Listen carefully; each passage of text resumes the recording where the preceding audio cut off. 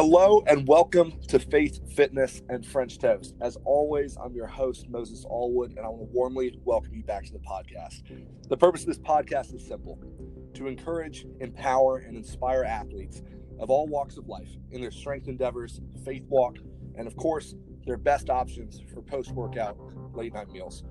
As always, I'd like to thank my sponsors, and especially tonight, Skull Smash Ammonia and Raw Grip Chalk for their consistent support and encouragement. For the best hard-hitting ammonia in the game, there's none better than Steve at Skull Smash. And if you're looking to hit a brutal pull and need that added grip, Raw Grips Liquid Chalk is the highest quality on the market right now. You can head over their Instagram pages to get some products. Now, as I just said that, tonight I am chatting with Steve Welch, founder and CEO of Skull Smash Ammonia, the best hard-hitting smelling salts on the market right now. Every PR I've hit in the gym since I started competing has been with the help of Skull Smash. And you're not going to want to miss this high-octane episode as we talk inhalants, the powerlifting industry, and more. So sit back, relax, and let's dive in. Steve, what's up, man? Hey, Mo, what's going on, man? Thanks for having me. Yeah, so glad we were able to make this thing happen. I know you are a busy man. You're juggling 100 things, so getting you on here is definitely an honor. Yeah, well, this is great for me because there's so much heaviness going on with the world, and certainly trying to run two businesses in the fitness industry. It's been a nightmare of the last few weeks trying to figure out how to stay afloat through all this. So this is a nice, refreshing change of pace, man. This is like kind of why we all got into lifting, is the community and stuff like that. So this is a much needed break. So I really appreciate you asking me on. Yeah, absolutely. I know, my interaction with your relationship with you is with Skull Smash. You mentioned you got a second business, and I can only imagine, from what I've seen with small businesses, how much you guys are really getting hit hard by this because people are nervous to spend money. Yeah. But without a doubt, I mean, I own a gym. I'm actually sitting in it right now, and I've got a very different kind of a gym, and it's what led me into Skull Smash, actually. I've been a strength and conditioning coach for 23 years now. I went to college for it a long time ago and got my CSCS a long time ago. Before that was a really cool thing to do, and painted myself into this unusual corner of trying to be a sustainable fitness professional. And I've done that now for 23 years. So yeah, I own a gym, and I've never really been one for public gyms. I don't really like dealing with the public, and especially in the gym. So I have kind of a key holder private gym. Anybody can be a training client, but our members are selected, and it's based on character, not on athletic ability. I'm looking for good people. And, and because of that, because I have this smaller group, and they have to be here for a while to have keys and things like that. I have the most tremendous amount of character and support, and my members, I actually consider them to be family. So far, the support of my people, the financial support and otherwise, has been great. So I'm in a little fortunate niche of other people who are really getting hit hard so far, that my people are still maintaining their active memberships with me, even though they're not able to come. Some of them aren't able to come. And what I just got done finished doing now, I don't let anybody come into the building and train because I'm keeping with all the requirements of the CDC, but I take equipment out, sanitize it, spread out through our parking lot. 1 or 2 people, 3 people train at a time with their own set of equipment. It's all sanitized and brought back in, and everybody keeps their distance. So I'm actually sitting in the gym right now, just finishing working out with 2 other guys, and trying to make this thing work, trying to keep our culture and as many of our people training through this as possible, because we all need it, man. We all come to the gym to keep sane and to express ourselves in this physical way. And people like us who are cut from this cloth don't do well when we're removed from it. And we all have a need to take care of ourselves physically. So we're trying to get something in. So that's where I'm at actually as we speak, as I'm sitting in the back of my gym. Yeah, well, and, it's interesting you mentioned that, really looking for that family, that community, because, so often we see these people who really abuse gym equipment. They abuse that holy environment that's really been created for the sake of whatever, social clout, Instagram views, and it doesn't really make you, I would imagine, as a gym owner, want to have that many people using your facilities. No, I actually, yeah, you're right. You're absolutely right. I'm not an elitist by any means. In fact, I would say I'm kind of like a reverse elitist. My selection process is simply because that I'm looking I don't really consider my gym a gym. I consider it a barbell club. It's like a family. One of the hardest things for me, the thing that brought me to my knees when all this quarantine crap started, was not necessarily the fear of financial distress, which is going to be inevitable if this thing goes on for a long period of time, was that I feel like my gym members, for the most part, are my family. And like, I'm kind of like sort of a proverbial father of the house. And I can't let my people into their home. You know, we all love coming here. We go to each other's weddings and funerals and baptisms and birthday parties. And most of us mean a great deal to each other. And for us not to be able to convene in person and do what we do, that was really hard for me. So I love having a ton of people here. It's just, I'm looking for a certain caliber of people in my gym life. Yeah. Because it's what I do. It's what I've spent all these years. Yes. And when I leave and I give them keys, I have to know that they respect the equipment. You can leave your wallet on the bench here. Nothing's stolen. Nobody's ever disrespected. And if they are, everybody apologizes and makes up. It's very fraternal. So, yeah, that's kind of how I do what I do. And because of that, there's times where that's a very trying business model, because I cater to the few, not the masses. I mean, it's sort of an attrition business model. If I lose a client, it has a pretty hard impact on me. But the upside of it is, in situations like this, your people got your back as long as they can, as opposed to having some anonymous member who's just going to drop you because their situation is bleak for a moment. So I always tell people, outside of my time in the Marine Corps, this collection of people in my gym are the finest group of people I've ever known in my life. Yeah. And I think I've seen that even reflected with your ammonia, that you have a massive amount of brand loyalty that I do feel like you've really garnered a community of people that are like, man, Steve takes care of us. We're going to take care of him. I'm glad to hear you say that, because I mean, obviously I'm selling a product and it's a tangible product. And of course, like everybody, I go to work to make a living. So, the exchanging of money for goods and services is an absolute essential part of what I do. But that's not why I do this stuff. A couple of years ago, I changed the way I thought. Like everybody, I go through growth spurts, and you have highs and lows in your character throughout your life. And if you're got integrity, you try to learn from them. And I used to be a pretty opinionated power lifter. It had to be a certain kind of powerlifting, a certain type of person, and I was pretty closed-minded to the rest of the world. And things changed to me. And as a coach and as a gym owner, I'm always going to have my thing very selective. But I got to the point where I wanted to really be more helpful to more lifters. I was more open-minded to different kinds of lifting. Like, for instance, I'm a raw, and I used to be a single ply, a raw and drug-free guy.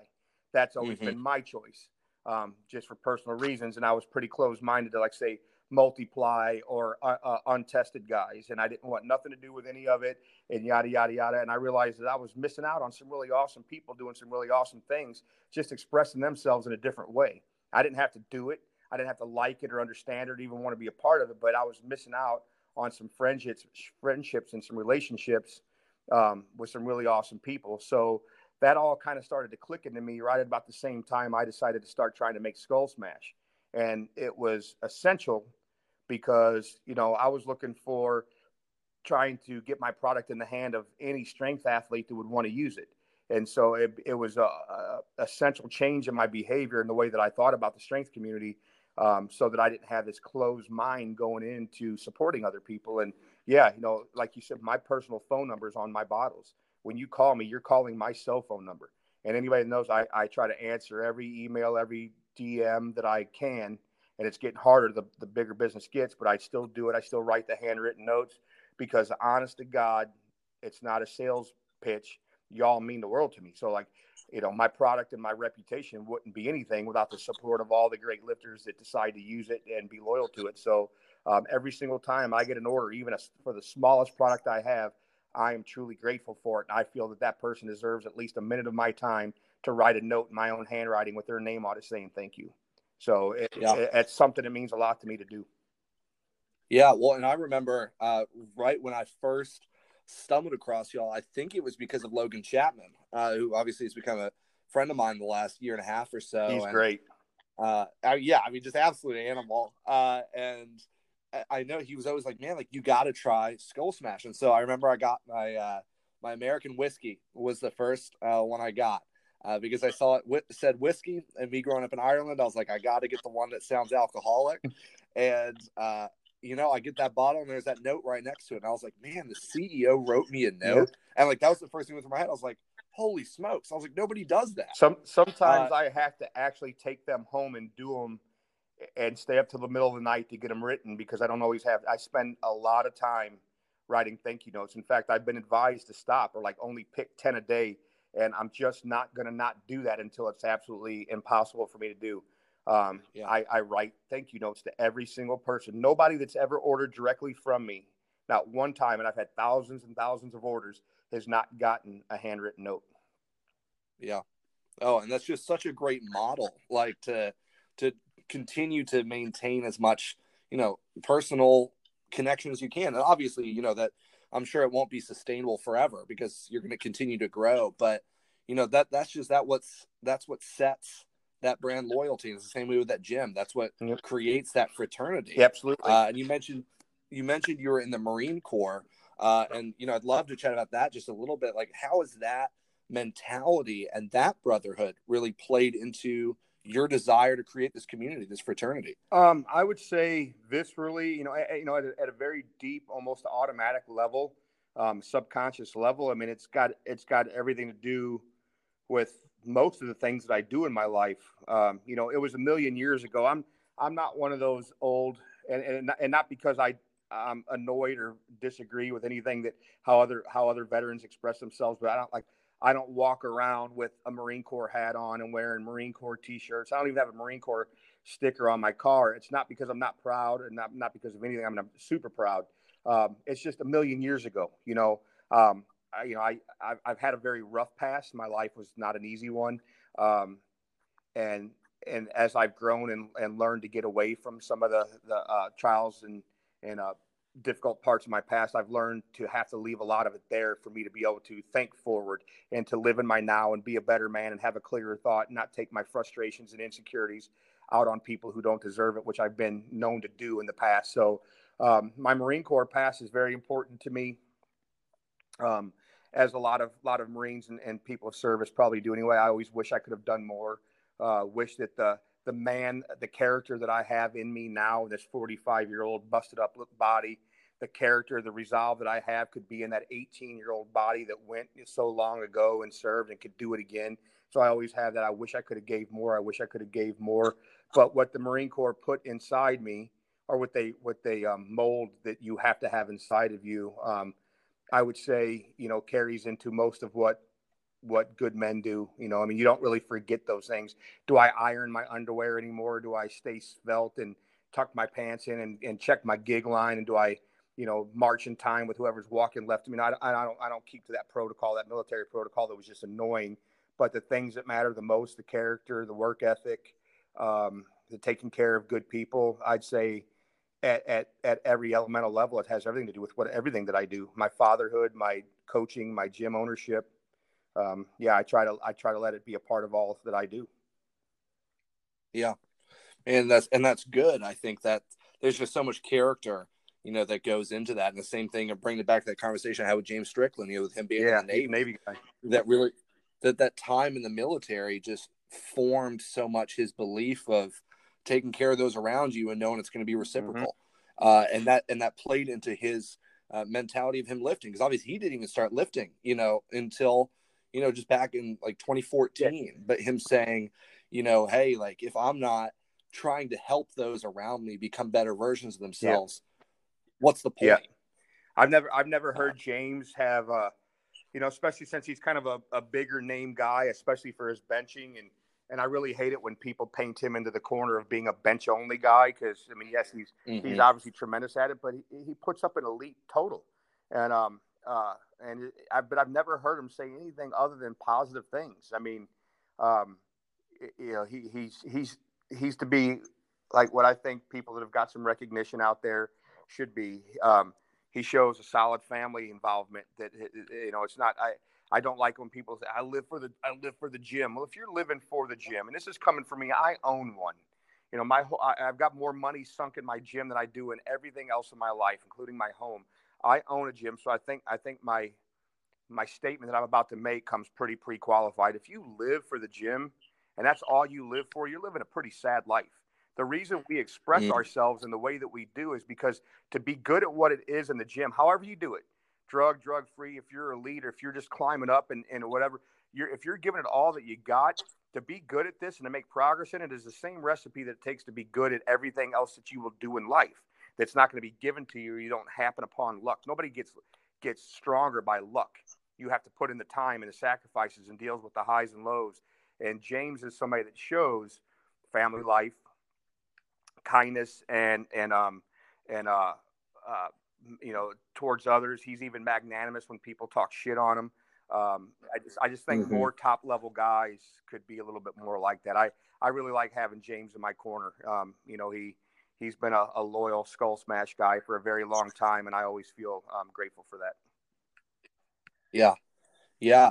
And I was chatting with him about that exact same thing, that I think, particularly in the fitness industry, it is so easy to become obsessed with this idea of self and this idolization of your own prowess. And it's recognizing that, hey, like, I could compete for the next, me being 22, I could compete for the next 40 years of my life, do great. But the reality is I'm not Ronnie Coleman. Yep.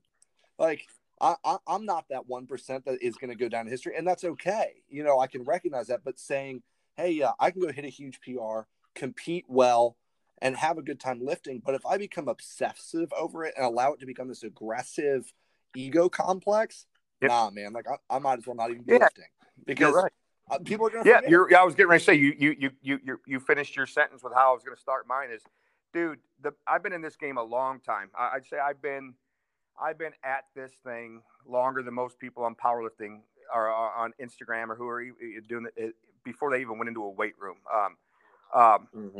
And I've seen some of the greatest get forgotten. I mean, that's just the way this thing works. I mean, I lifted with Paul Wren in Scotland in the WDFPF Worlds a few years ago, and I've lifted with Mr. Wren a couple times, and I see people walk right by him, and not because he's just an old guy. He's a preacher from Tennessee.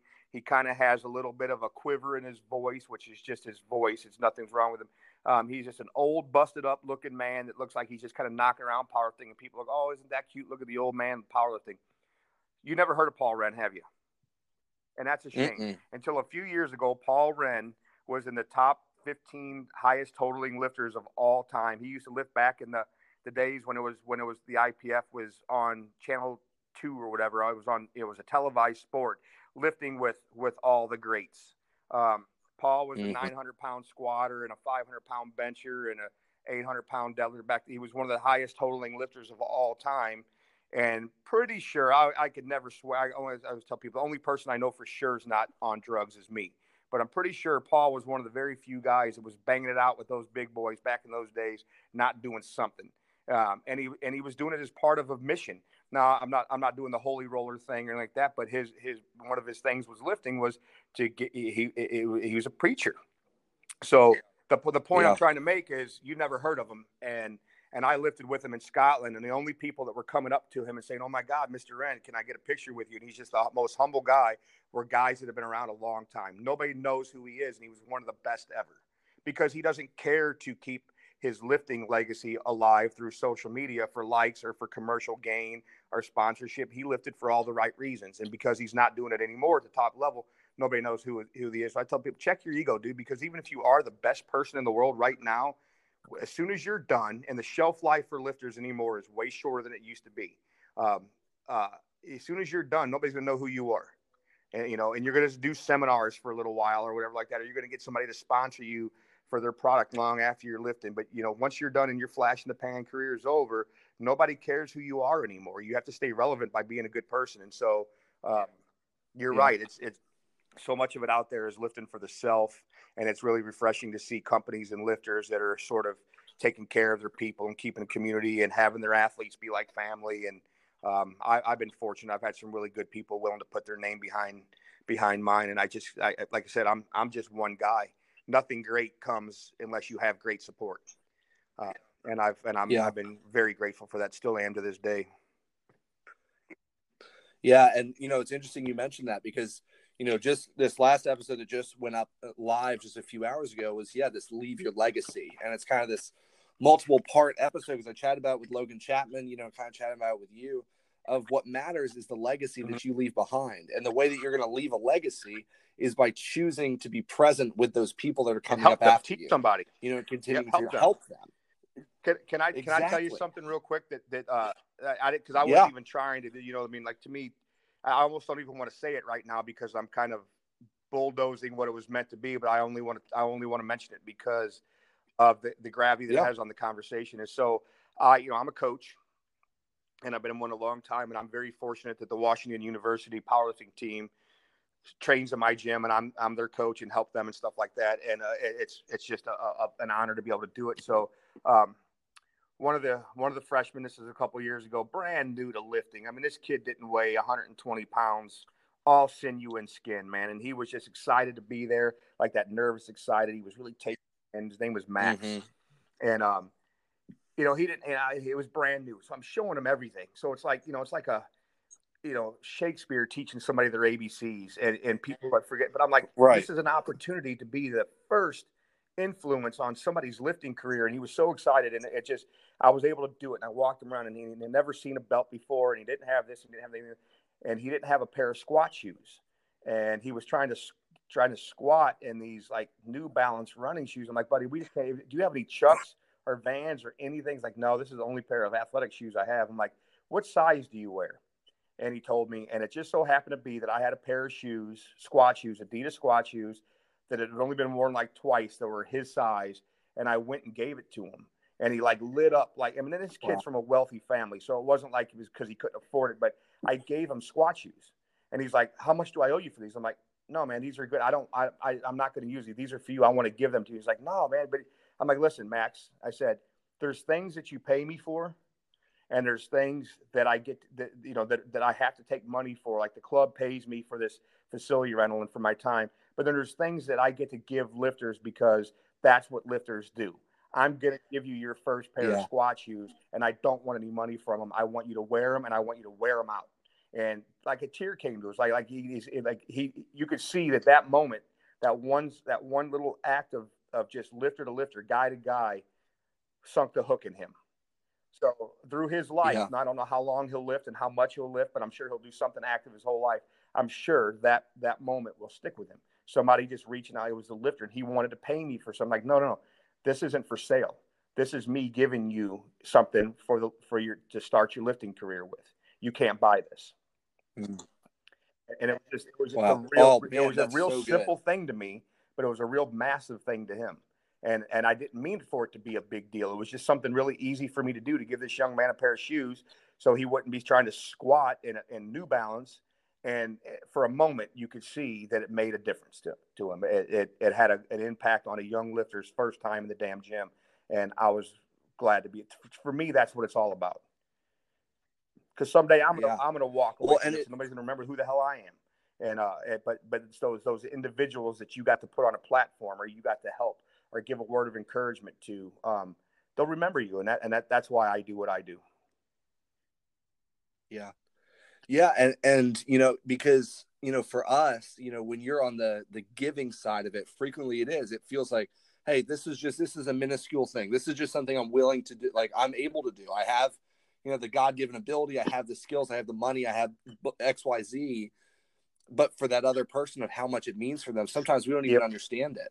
The impact that can then go and roll on and have that butterfly effect, to create something incredible. And I think of, even as I chatted with you about Liberty Powerlifting back in September, that when I was able to go to these different lifters, many of whom, were competing for the first time or were new to powerlifting, I was like, hey, this is your bottle of Skull Smash. This is yours. And they were looking at me, they're like, what? Like, but I was like, no, like take it, grow out of it. And just seeing these freshmen, these sophomores like light up. And it was just like, wow, like there's just that's why I was so glad. You wouldn't believe how much I get solicited for, sponsor this, sponsor that. And I truly love to help. In fact, my accountant has bitched at me a couple times because I've given too much.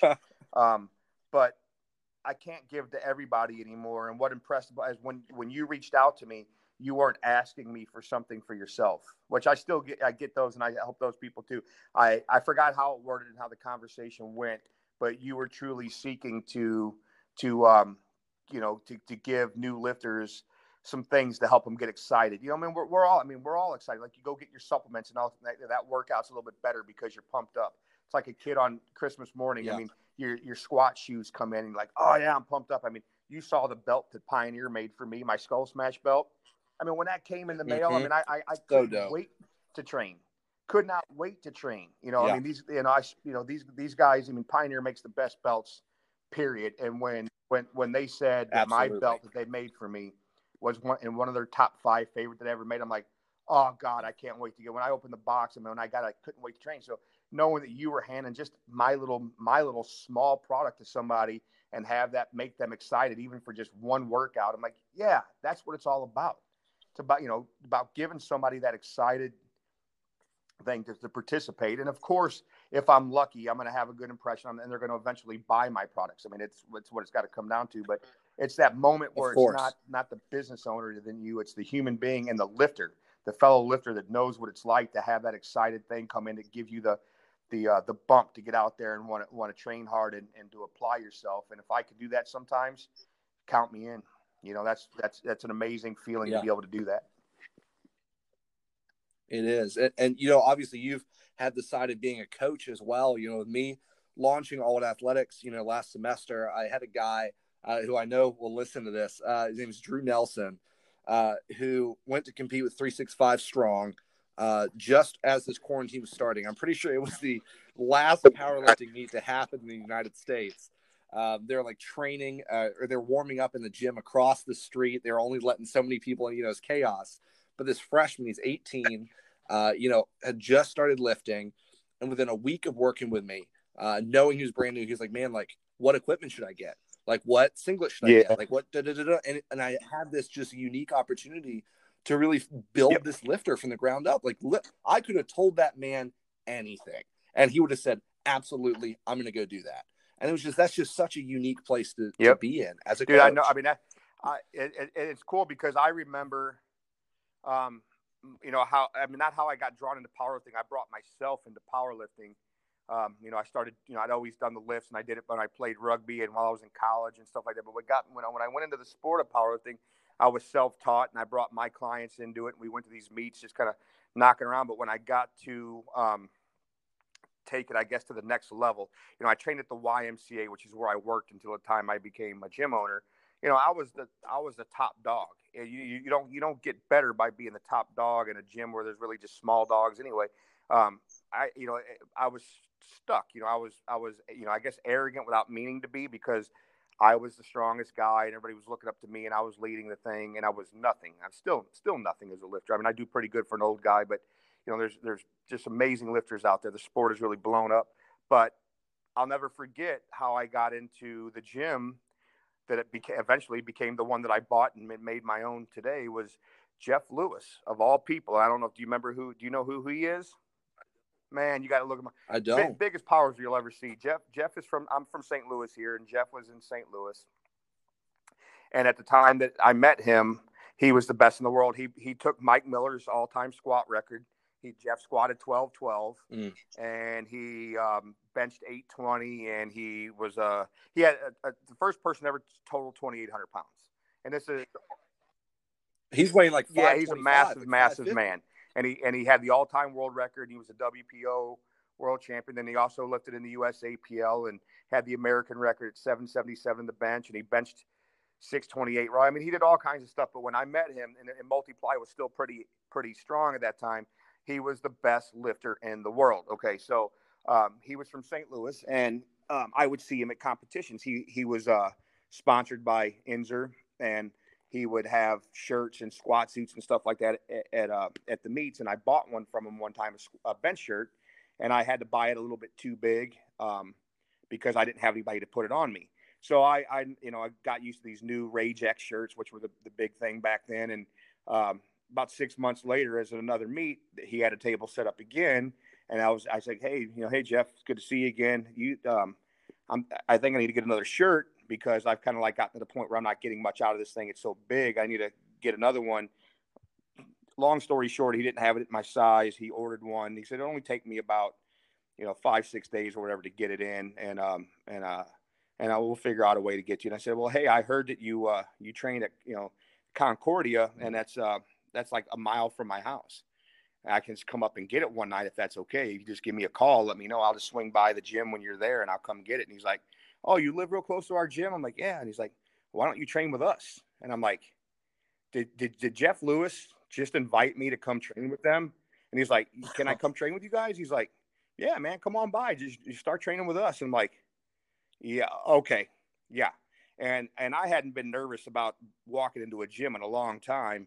And that day I walked in there and I mean, not even the small dog in the gym. I mean, I wasn't even a pup, some of these guys, I mean, and there's Jeff Lewis invite me into the gym. Now it wasn't a real warm welcome.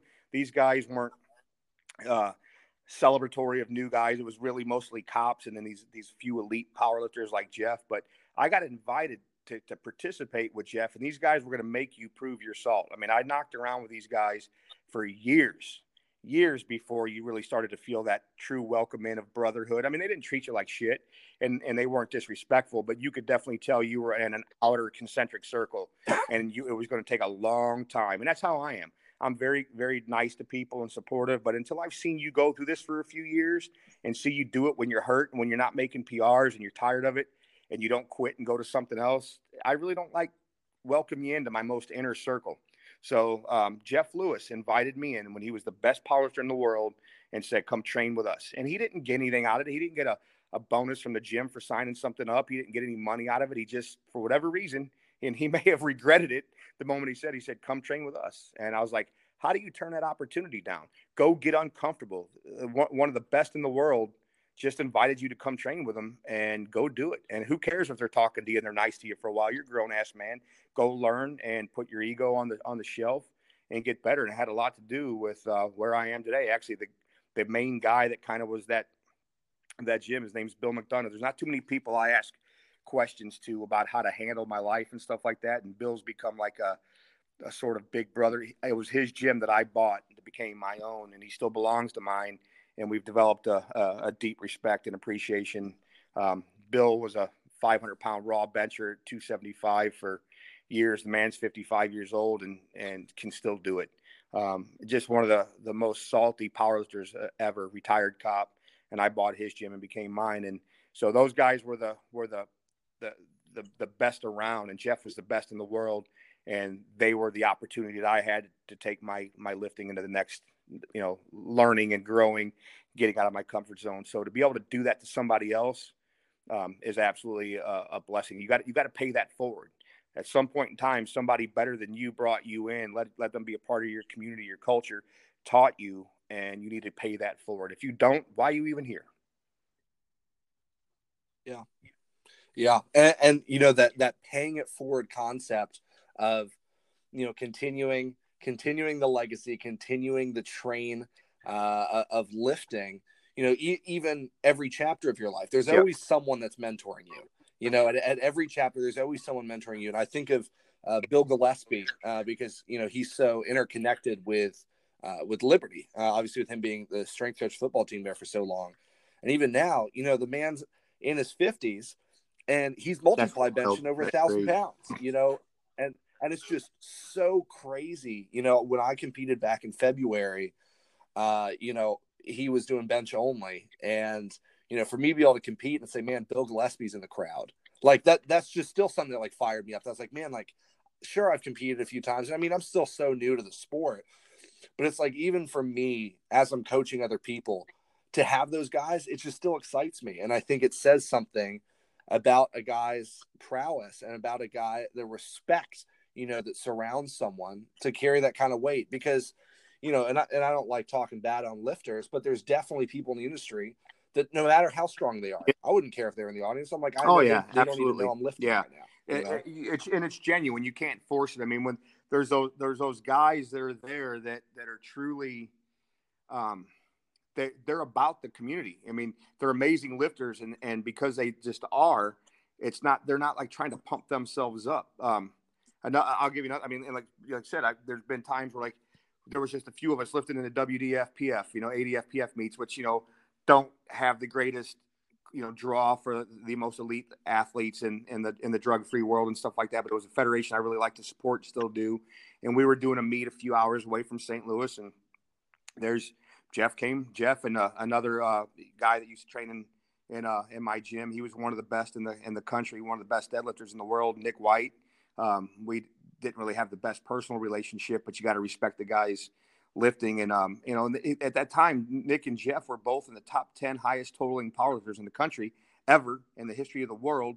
And they spent their Saturday to drive down 3 hours away from our hometown and spend the whole day supporting us. That was a pretty special thing because they were very well known, respected lifters. And we were sort of like, the minor leagues, I guess. And they, it meant a lot to them to support their training partners and their teammates. And they were there. And Greg Crunn used to train in my gym. God, I miss him. Greg was a bench only guy, just one of the nicest guys from a family of just badasses. Just these guys were just athletes. Greg benched 600 pounds at 60 years old, drug free, multiple time IPF gold medalist. Just retired because it was just time. He had his retirement competition in my gym on his birthday. It was not a dry eye. I was crying like a baby when I was giving him his medal. And but Greg would get up, and they said he was the best bencher. 600-pound bench at 60 years old, drug free. I was his handoff man. It was one of the most exciting things I had ever done. He'd get up. We were doing a meet in Indiana one time, and he got up that morning, like I guess at 2 o'clock in the morning, 3 o'clock, drove all morning to our meet, handled us all day. I mean, he's sweating bullets because it was summertime. It was hot as hell in this meet.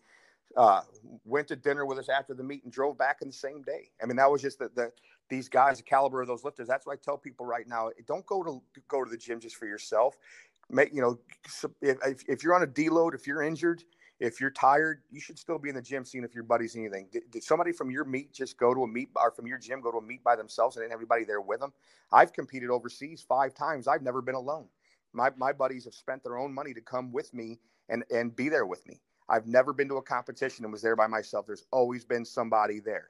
And to have the likes of, like I said, Bill McDonough, my first international meet was in Ireland, and Bill's there with me and wrapping my knees and getting my head right. And Jeff Lewis has wrapped my knees at meets, and Greg Crunn's handing me off. And, you got these guys that just, and I'm a grown ass man, but they've got this effect on you like a great uncle or a big brother, that their presence mattered. They're even the ones that I've had falling out with, yeah. And I'm kind of glad they're out of my life. They were profound in my growth and just that experience, and having their presence mattered. And I think we all, especially if you plan on being a part of this community, you're not just passing through for a couple of years because it's hot and new right now. You need to do that for somebody else. Travel for somebody and be there at their meet, so that they're not there alone, and you're handing them out and running their numbers and keeping them chill and telling them when to warm up. That's important. Yeah. Well, as kind of piggybacking off of that, we know that competing, business owning, being a father, a husband, there's so much mental, fortitude that goes along with that. And particularly with training and with running a company, there's so much behind the scenes that people don't see. In training, of it being no one, unless you lift, you don't understand what's going through someone's head before they're about to put 800 pounds on their back. And as a business owner, I'm sure people see, obviously I can see the product, I can see what you present, but I can't begin to imagine what's going on behind the scenes. So I wonder, kind of on both of those, just if you opening the curtain a little bit, what does it look like for you day in and day out to really try to balance all this and win that mental game? That's a great question. And honestly, I don't think anybody's ever asked me that, which I don't think people like to open up those can of worms, or they just don't know to ask. It's a mess. I mean, it's a mess. I mean, I'm a single dad, awesome son and an amazing daughter, soon to be 10-year-old son and just turned 8-year-old daughter, that they're my reason for everything. And I'm a very, very hands-on dad. Me and their mom get along great. So it's not like I'm the only parent in their life. We co-parent great, but when I have them, I'm alone. Sure. And I'm very busy with them and very active with them because they mean more to me than everything. So they're a lot of my a lot of my time. I'm not a lazy dad. I don't put my kids in front of a TV screen. We come to the gym and train. We do jujitsu together. We play cards together, do homework together, take walks together. We talk. I'm very involved with my kids, and so there's that. That's full time by itself. And then I've got this gym, and then I've got Skull Smash. So it's a mess. Luckily, I've got some really, really awesome people. I have a very small operation. I don't like a lot of people working on my project. So I have a very small amount of people that I can just rely on. And I have never really had that in a very long time. So what it's like is I get up, and depending on what day it is, if I have my kids or not, I get my kids fed or off to school. Now everything's changed now because of the virus. Now my kids are being schooled at home, and where they go to a Catholic school, and now they're at home. So everything's changed now. But before the virus, this is sort of a typical day, if there's such a thing. I get up and I do breakfast and my kids and stuff, and I do a lot of my work from home, answering emails or doing social media until I have to get to the gym. I come in, I have morning clients, or I write programs, or I send videos to people. Lots of time on social media, which personally I don't enjoy, but it's essential. So I spend a lot of time doing that. I don't have anybody else handle my social media. It's all me for now. And then, I've got a couple of employees that handle some of the Skull Smash with me. Megan is like my work wife. She tells me what I need to order and what to do. And she handles a lot of the commercial size orders and all the logistics, telling me what to order and when to get it and make chemicals and yada, yada, yada. And I work on Skull Smash orders, the personal side orders. Tell her what the commercial side orders are. We make them. I write the notes. I order all the materials for that, get them all packaged up and shipped. Then I do afternoon appointments with clients. And then on Monday, Wednesday, Friday, I train, and I have most of my programming clients come in, and my gym is hopping. So I'm training and answering questions and teaching and guiding. And I'm here till usually 9, 10, sometimes 11 o'clock at night. I go home, I try to get some dinner, do some laundry, start writing programs, social media, answering people's DMs and stuff like that, get a few hours of sleep, wake up the next day and do it again. I've worked 7 days a week for years. Even when I had my tonsil surgery, I put a video out there. Hey, I'm about to have tonsil surgery. Please don't DM me asking. I remember, me. Do you think that really worked? No. I was in the hospital. Absolutely not. As an outpatient. Before I even left the hospital, dizzy and all jacked up and in pain from that, I'm answering questions and people wanting to place orders or asking me to send them stuff for their meat. I'm like, I'm on. Yeah. I mean, it's just nonstop. And sometimes I bitch about it because I'm human and I wear out like everybody else. And I catch a deep breath and I'm like, you know what? I'm fortunate to have this much to do. There's so much that I get to do for people. And yeah, sometimes I'm aggravated. Sometimes I'm annoyed, but I'm still going to do it for you.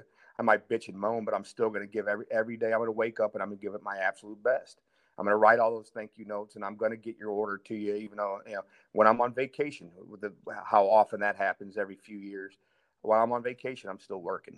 So it's a mess, man. I wake up as soon as my eyes open, I'm doing something on the phone, on a DM, taking an order, answering questions, sending information, sending a client his program, answering a question about their program, sending a video so they know what exercise to do, come to the gym, make Skull Smash, do more client stuff, train, do more work stuff, go home, and all that, which is kind of more irrelevant.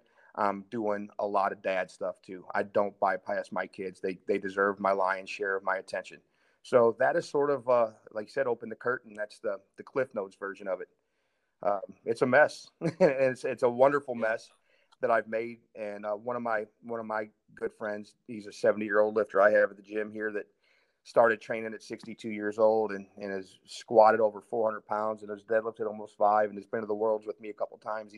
He's a big mentor to me. And he's like, hey, man, you created this monster. Now you have to tame it. So, I don't pray for an easy life. I just pray to get stronger, to continue to handle a busy one. Yeah. And I mean, that's really all you can do. You've been blessed with a lot, and it's stewarding that as best as you can. He who is, good with little is going to be good with much, and it I'm sounds like you're as much as I can for folks. I mean, I'm not good at saving anything for myself. I also be one of the things that makes me good at what I do with I'm known to be very giving. Like I said, right now, I mean, every gym is shut down, but I'm taking equipment outside into the parking lot and sanitizing it so that some of my lifters can get workouts in while we still stay compliant with all the regulations and expectations for social distancing. I'm doing my part, but still so I'm known for doing extras. I've gotten a little bit better, but historically my character is bad at saving anything for myself. So when my tank gets empty, I get known to be, I like everybody else, I want to be left alone for a little while to recharge. And my life just does not permit that. So I sort of have to I have to rob from Peter to pay Paul, as they say. And I'm getting better at it. I mean, and then I start to complain about shit to myself or to people I talk with about these sorts of things. I'm like, you know what, man, I'm lucky. I created all this and I have relevance in people's lives and I get to help people and I get to make some money doing it. And I get to still play this silly game called powerlifting that I've been doing for 20 something years. I'm 45 and I'm still able to do it.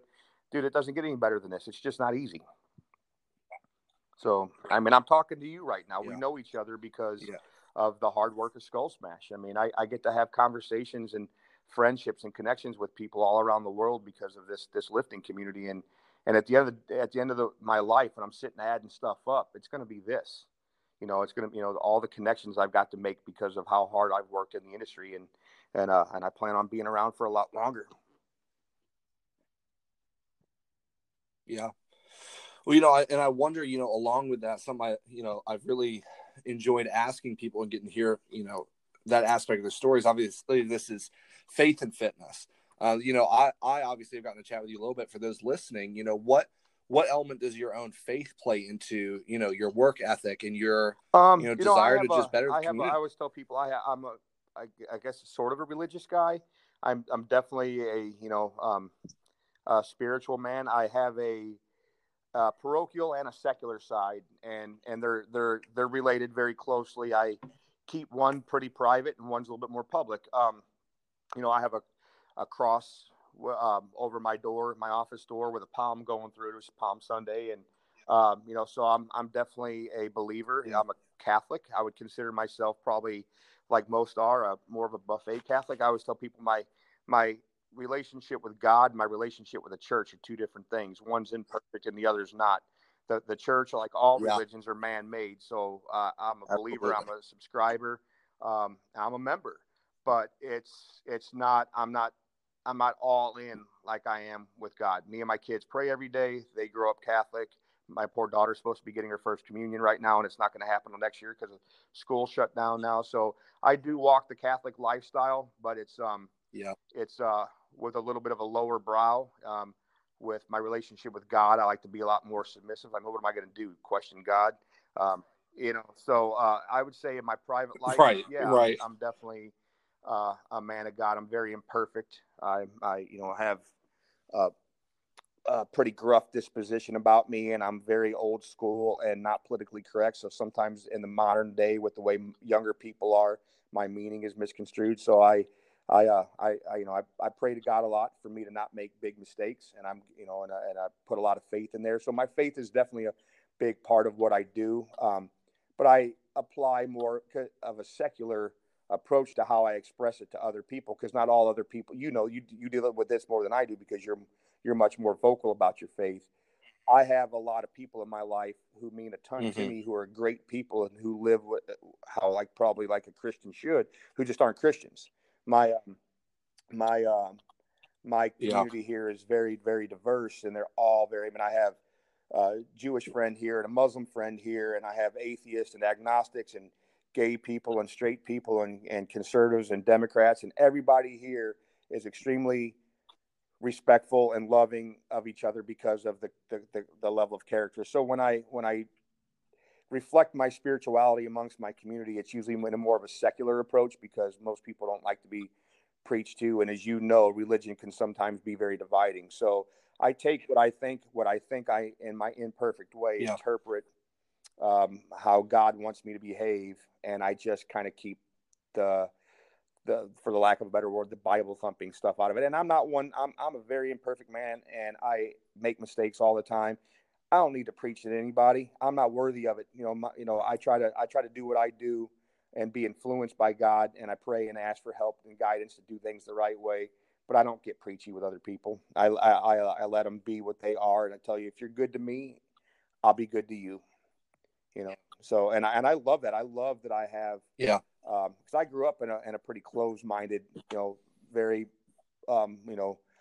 blue collar, working class, not very diverse neighborhood, closed-minded individuals, and it took me getting out into the world to see the value in a lot of other people, and that's something that means a lot to me. Is that I see tremendous value and have amazing relationships with people who believe very differently than me, and they're amazing people that I love dearly. Yeah. And really at the end of the day, I mean, that's all you really can do, that I think you raise a good point.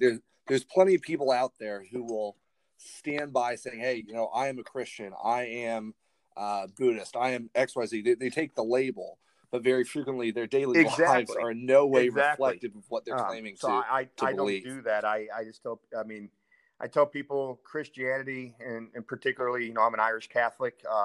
That's my brand. I've told people I will never ever have a conversation with you and try to convert you to my way of believing. I don't want you to have to. If first of all, if I can get you to change your mind about God, then you didn't have a very good grasp on it in the first place. You can ask me what I think. You can say, hey, I'm displaced. I don't have any beliefs. I've never been raised with any. Can you, show me some? Of course, but I'm not there to change hearts and minds about people's relationship with their God or their lack of. I just tell people, please don't tell me I'm wrong to have mine, and we'll get along just fine. Like I said, I have dear friends of all faiths, and I think that's an important thing for helping you stay grounded in your own. It's like when you travel. If you've ever gone out of the country, it's awesome and you have a good time and you're exposed to these other cultures and it's cool. But one of the things that makes you do is when you get on that plane, it makes you appreciate all the little things at home that you take for granted.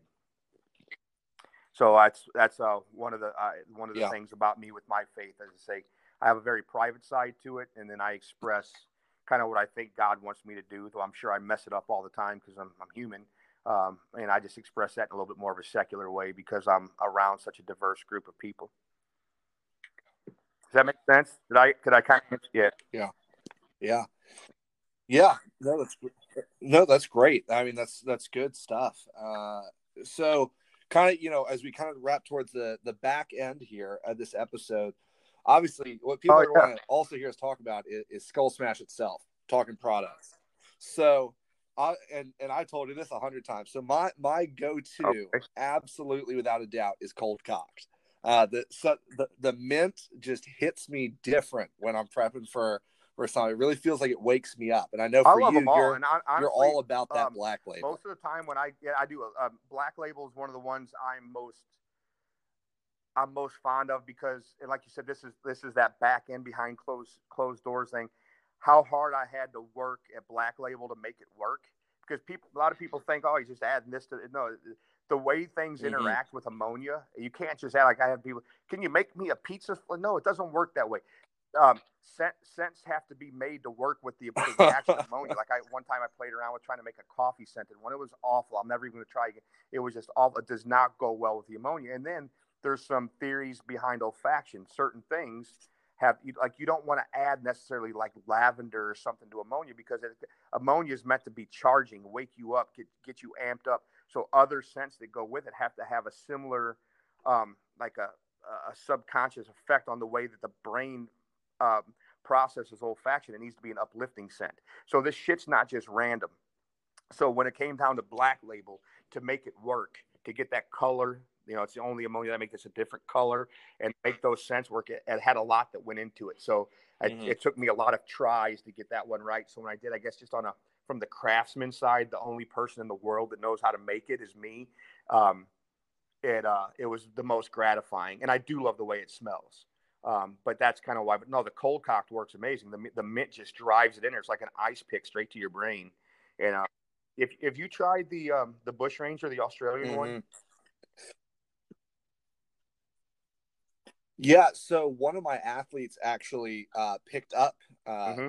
a bottle of that maybe, I don't know, a month Yeah, and a half it, ago. it, it feels the I same thought it was way. very similar to It's cold got cock. more stuff in it than eucalyptus, but the Australians, when I was working with them on that, I said, you got to give me some feedback. Like, all I know about Australia is, shrimp on the Barbie and Foster's beer, which I know has nothing to do with real Australian. I said, tell me Right. what's uniquely Australian, what will resonate with true Australian lifters. I'm making this for your community.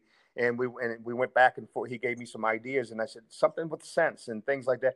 And he said eucalyptus is real popular there, and it grows everywhere. I'm like, yes. So I worked with eucalyptus, and there's 4 other different things outside the ammonia itself that went into creating that scent. But it's highly eucalyptic, and it works very similar to the cold cock. So I tell people, if you like cold cock, you'll probably like the Bush Ranger too. Yeah, well, so I think over my tenure using your stuff, I think I started, with the Tennessee whiskey, Jack Daniels. Moved ahead, got my cold cocks, got my Fuego. I've gone original. I've gone black label. Yeah, Fuego, I couldn't have it. The cinnamon threw me off. It killed me, man. That was it. Just punched me in the face. I know there's some people on the team that love it, but I was like, I couldn't do it. Well, there's people out there who don't like cinnamon. I was like choking as I'm starting to lift. If you're you're lukewarm about cinnamon, don't even get Fuego, because I tell people if you drink, it smells just like Fireball taste. So if you don't like the taste of Fireball, then don't get Fuego, because you're not going to like it. But it's very popular. In fact, I sold several of them today. Yep. Yeah. Well, so I mean, I think as I've seen different people trying it, as I've don't eat it. Tried the different flavors. I say flavors. Don't eat it, guys. Do not eat it.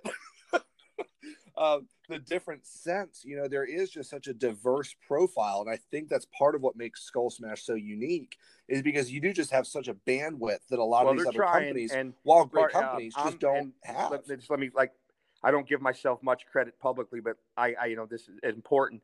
I invented the dry formula ammonia. I'm the first person to ever make a scented ammonia. Yeah. And of course, some of the other companies, who are good companies too, are jumping on it. And while I understand it's necessary, and I know it's part of business, and and I should be flattered and all that, sort of I get annoyed by it, because I am the one that did it. And when I didn't invent ammonia. I started making Skull Smash. This is the little quick Cliff Notes version of the origin of it, because I always had a problem with nose torque being the only thing that was out there. The anhydrous ammonia, the liquid ammonia, it's always been junk to me. I hated it. It's too strong when you get it, and I hate to hear meatheads, it can't be too strong. Yes, there is such a thing as if you're hacking up your lunch in the trash can because the ammonia hit you too hard, it's counterproductive, and you're not going to get you're not going to get a lift in it at all. So ammonia can be too strong. It was hyper potent when you first opened it. It leaked all over your bag all the time, and sometimes a week later it was dead. I was just sick and tired of nose torque, that wet formula. As a gym owner, I ordered it all the time, and I just ordered 2 bottles off of Amazon. I put one of them in my chalk box at the gym. Was having a bad day already, and on the first day, the thing leaked and ruined my entire chalk box. And I was like, that's it. Why is this the only stuff out there other than poppers? And I just got inspired to figure it out. And it took a long time, because I don't have a chemistry background. I didn't know. I thought I was going to blow. Everybody's, you look like you're Breaking Bad. You're like in Breaking Bad out there. You're going to blow yourself up. I'm like, you're probably right. I was making it out in the parking lot in case I blew things up. And I like, everything I hate about anhydrous ammonia, nose torque, and all those other kinds, I'm going to make it, everything about it I hate, different. And I did. So when I entered the ammonia game and stole nose torque's thunder, I did something different. I created something different and improved upon it. And I invented the different sizes, the better quality bottles, the fun labels, variety, and then I invented the scents. I get kind of annoyed that there's other companies out there, and some of them have really stupid names, and I'm not going to name drop because it's just not, I'm above it, but have some really, really stupid backyard eclectic names. Sure. And I'm like, you're just basically doing what I'm doing, but you're not going to do it as well. And I'm competitive, man. I want everybody buying Skull Smash. Hey, I'm in this to make a living, but I know that I make the best. I know I make the best, and let me be that confident for a minute. Nobody is making a better product than I am. Nobody's standing behind it better than I am. Nobody's more inventive or working harder at it. And I just sometimes get annoyed when somebody will get a little bit of my market share just basically duplicating what I've already done. Do your work and make something different, and then comes double barrel. Oh, I mean, there is nothing in the world like double barrel. And wait till you see what I'm coming up with next. Double barrel is by far the absolute baddest mamma jamma out there. And when I first started making them, I'm like, you know what? I'm only going to sell a few of these because most people aren't going to want this. It's like I sell them all the time. All the time. People love them. It's one of the coolest things. Have you tried that one yet, Mo? No, I that's tell you what, you're kind not of the buying it. last Get tier with for me me of on ammonia. Monday. Remind me, I'm sending you one. My gift for doing this, and all I ask is a couple of reaction videos.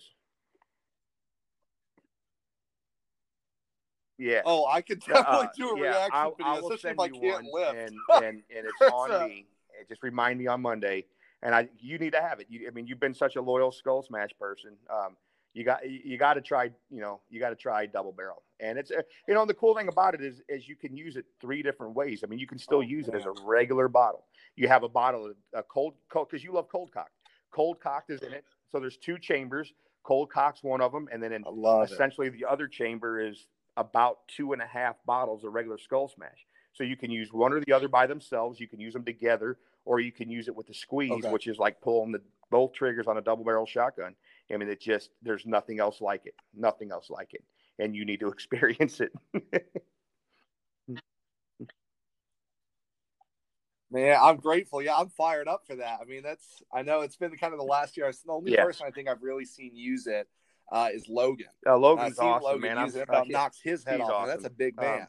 Yeah, no, you got to have it. You got to try it. It's awesome. It's definitely the only thing like it. And so, yeah, I'm very proud of all I've done with Skull Smash. I mean, the product development. When I first started doing it, people were laughing at me. They're like, I mean, like, is this little hobby that he's going to do? And I, it was hard because you don't know what the hell you're doing. You don't have any support. I'd make the product that wasn't very good. I'd send it to 100 different gyms with a handwritten note, just like I do now, and say, for free, please just give me feedback. In like mode, you'll get maybe 1 out of 10 that'll give you feedback. And I would take that feedback, figure it out, make it better. How did it ship? How's it doing in different climates? Because it reacts different to Alaska than it does Florida. And I took all that into account and just kept making the product better and better and better. And then started learning how to make the sense. And I'm the first, to do that. So I'm very proud of what I've done because it's not just my lifting that has me ingrained into this community. Now I actually get to make a product that lifters get to use, look forward to, enjoy. I get to speak to them and meet with them and make connections and even friendships because of this product that I made. And it's very fulfilling. I'm humble and proud at the same time. Yeah. Yeah. So kind of my last question for you, obviously you say you got a couple products up next. I won't ask you to reveal that because I know there's the secrecy, but for you as a company with Skull Smash, as a coach, with the gym, what's next for you? Where do you go from here as you look ahead to the future? With Skull Smash, where do you want to go? Where do you want to see this thing form into?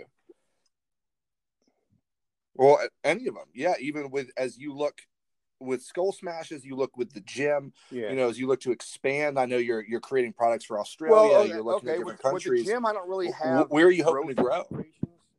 That's my small thing. The gym will probably remain a small thing because it's important to me that, like I said, that I vet people to belong here. Sometimes I kick around the idea of maybe starting a second one or something like that, but I don't know. The gym, I don't really think as far as like, I just always look to improve it, maybe make my facility a little bit better, always updating equipment. My gym's pretty laid out. I mean, I've got 7, 8 platforms, all carpeted competition style platforms. I have 5 competition ER style or Texas strength combo racks, sets of calibrated plates, tons and tons of plates, dumbbells, glute hand raise, reverse hyper, logs, axles. I mean, if you ever come here, you'll love training here. I mean, it is a powerlifting strength, but strength sports gym. So I'm pretty good with where my gym is and how it's to be. It just will always be, make it a little bit better here, add a little bit more equipment, replace old equipment. So I don't really have growth aspirations in the gym as far as just always getting new people in and having that impact, adding another member, another family member, and hopefully keeping the ones I have. They all mean the world to me. So I guess my growth is just to get better at doing it and to keep my people and to add new ones when they want to come. And believe it or not, Skull Smash is actually made inside of my gym. Wow. So once in a while, people will come from out of town. Wow. And they need a place to train, and they contact me, and I'm pretty, quiet about it. Like, yeah, come on. And we always try to accommodate traveling lifters if we can, and they come in and they see the Skull Smash banners all around. Oh, you guys like Skull Smash? Oh, yeah, I like Skull Smash too. I'm like, yeah, I'm kind of a fan of it since, I make it and everything like that. Wait a minute, you make Skull Smash? I'm like, yeah, I'm Steve from Skull Smash. And I've had that happen before. People like, just like, kind of felt a little bit famous, but I didn't, and they're like, oh God, where's your factory? I'm like, you're standing in it. I make it right here in the gym. I'm like, oh God. And I send them home with bottles of it. And they're just like, they're really pumped to be here. So I guess if I had an aspiration for my gym beyond what it is to have it sort of be, and I don't even know what word to use because I don't want to sound arrogant or at all, but like have it be a place where people who come maybe do seminars here or who want to come visit and train in my gym because of the connections I have with Skull Smash. They want to come train at the Skull Smash gym. You know what I mean? So to have Skull Smash bring more people to the gym so that I can meet them and have, even if they're just visiting or do a seminar and spread that community and those connections that I intend to have with more and more people as I go, that would be the growth I have with the idea that I have with the gym. But as far as Skull Smash, I intend to stay at the top and to keep making the best products. I'd like to start, because I have Deadpool too, which I don't really do enough to advertise. I'm the only person that makes something other than baby powder for your legs. It's the only talc-based product for the deadlift that is completely made and marketed for the lifting community. I'd like to have some more products in the lineup that I add to it. I don't know exactly what they're going to be yet. I've got my wheels spinning, but I'd like to have more products in the Skull Smash lineup. But just to keep making the ammonia better, keep adding new products. One of the things I'm intending to do in the very near future, is to have an option where people can design their own bottle. So they start with a blank, you pick from the bottles, you pick from the labels, you pick from the scents and the lids and how it's made, and to have it be completely customizable and have that be one of the next options. And then just getting more lifters involved with me, sponsor more events, just keep growing it, making more products and expanding the community. And because I've always kept the two separate. It's kind of, I guess, the last thing I can say about it is not a lot of people know that Skull Smash isn't the only thing I do. I am a strength and conditioning coach, and I've been one for a long time. Now, unfortunately, I don't mean to sound catty about this or disgruntled or anything like that, because I'm not at all. I get it. But because of the social media thing and the way it is out there and all the online coaching, which I'm just not a fan of, a lot of people want a famous coach. They want somebody with 1 million followers who is probably not really the smartest coach in the world. And even if he is, do you really think he's writing your program unique to you? I'm not going to get too far into that because I know so many people can get defensive about it, but I'm not a real big fan of where all that is in the lifting world. But people want their coach to be somebody famous, super cool and famous with like 1 million kajillion followers, and they want to tag him in it and stuff like that. And I'm not really famous. I don't really intend to be. But I'm smart. I've been doing this a long time. I'm a very competent and capable coach. And I've thought about using what little bit of recognition I have through Skull Smash and the people who know me, that maybe start putting out some helpful videos, not necessarily for monetary gain, just for adding one more bit of depth to my intent to help the lifting community, and to start making like simple things like, hey, this is my thoughts on wrapping your knees, or the bench setup, or my squat form, or these are some ideas for this and that and the other thing like that, because I've been doing it a long time and I still have that old school flair, but with a little bit of an academic side. So maybe my future will be, in the very, very near future, hopefully, start making some just instructional videos. I don't want to be anybody's online coach. I mean, I have to know somebody, and they have to mean something to me for me to like take their money and be their coach. So I'm not going to be offering a DM me for my $25 bench. I'm not doing that. I'm not into that. There's plenty of other people doing that. I just want to put out helpful information that might help somebody and they can ask me a few questions and I can maybe give them some pearls to help them along their way.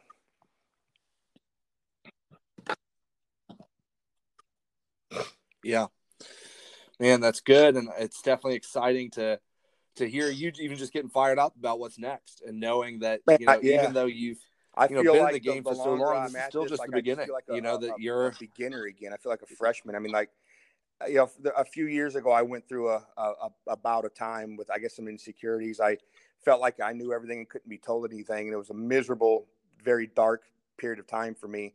And I, finally got my head out of my ass and busted through that and realized that there's still so much to learn. I even, even people who are newer than you, everybody's got a perspective.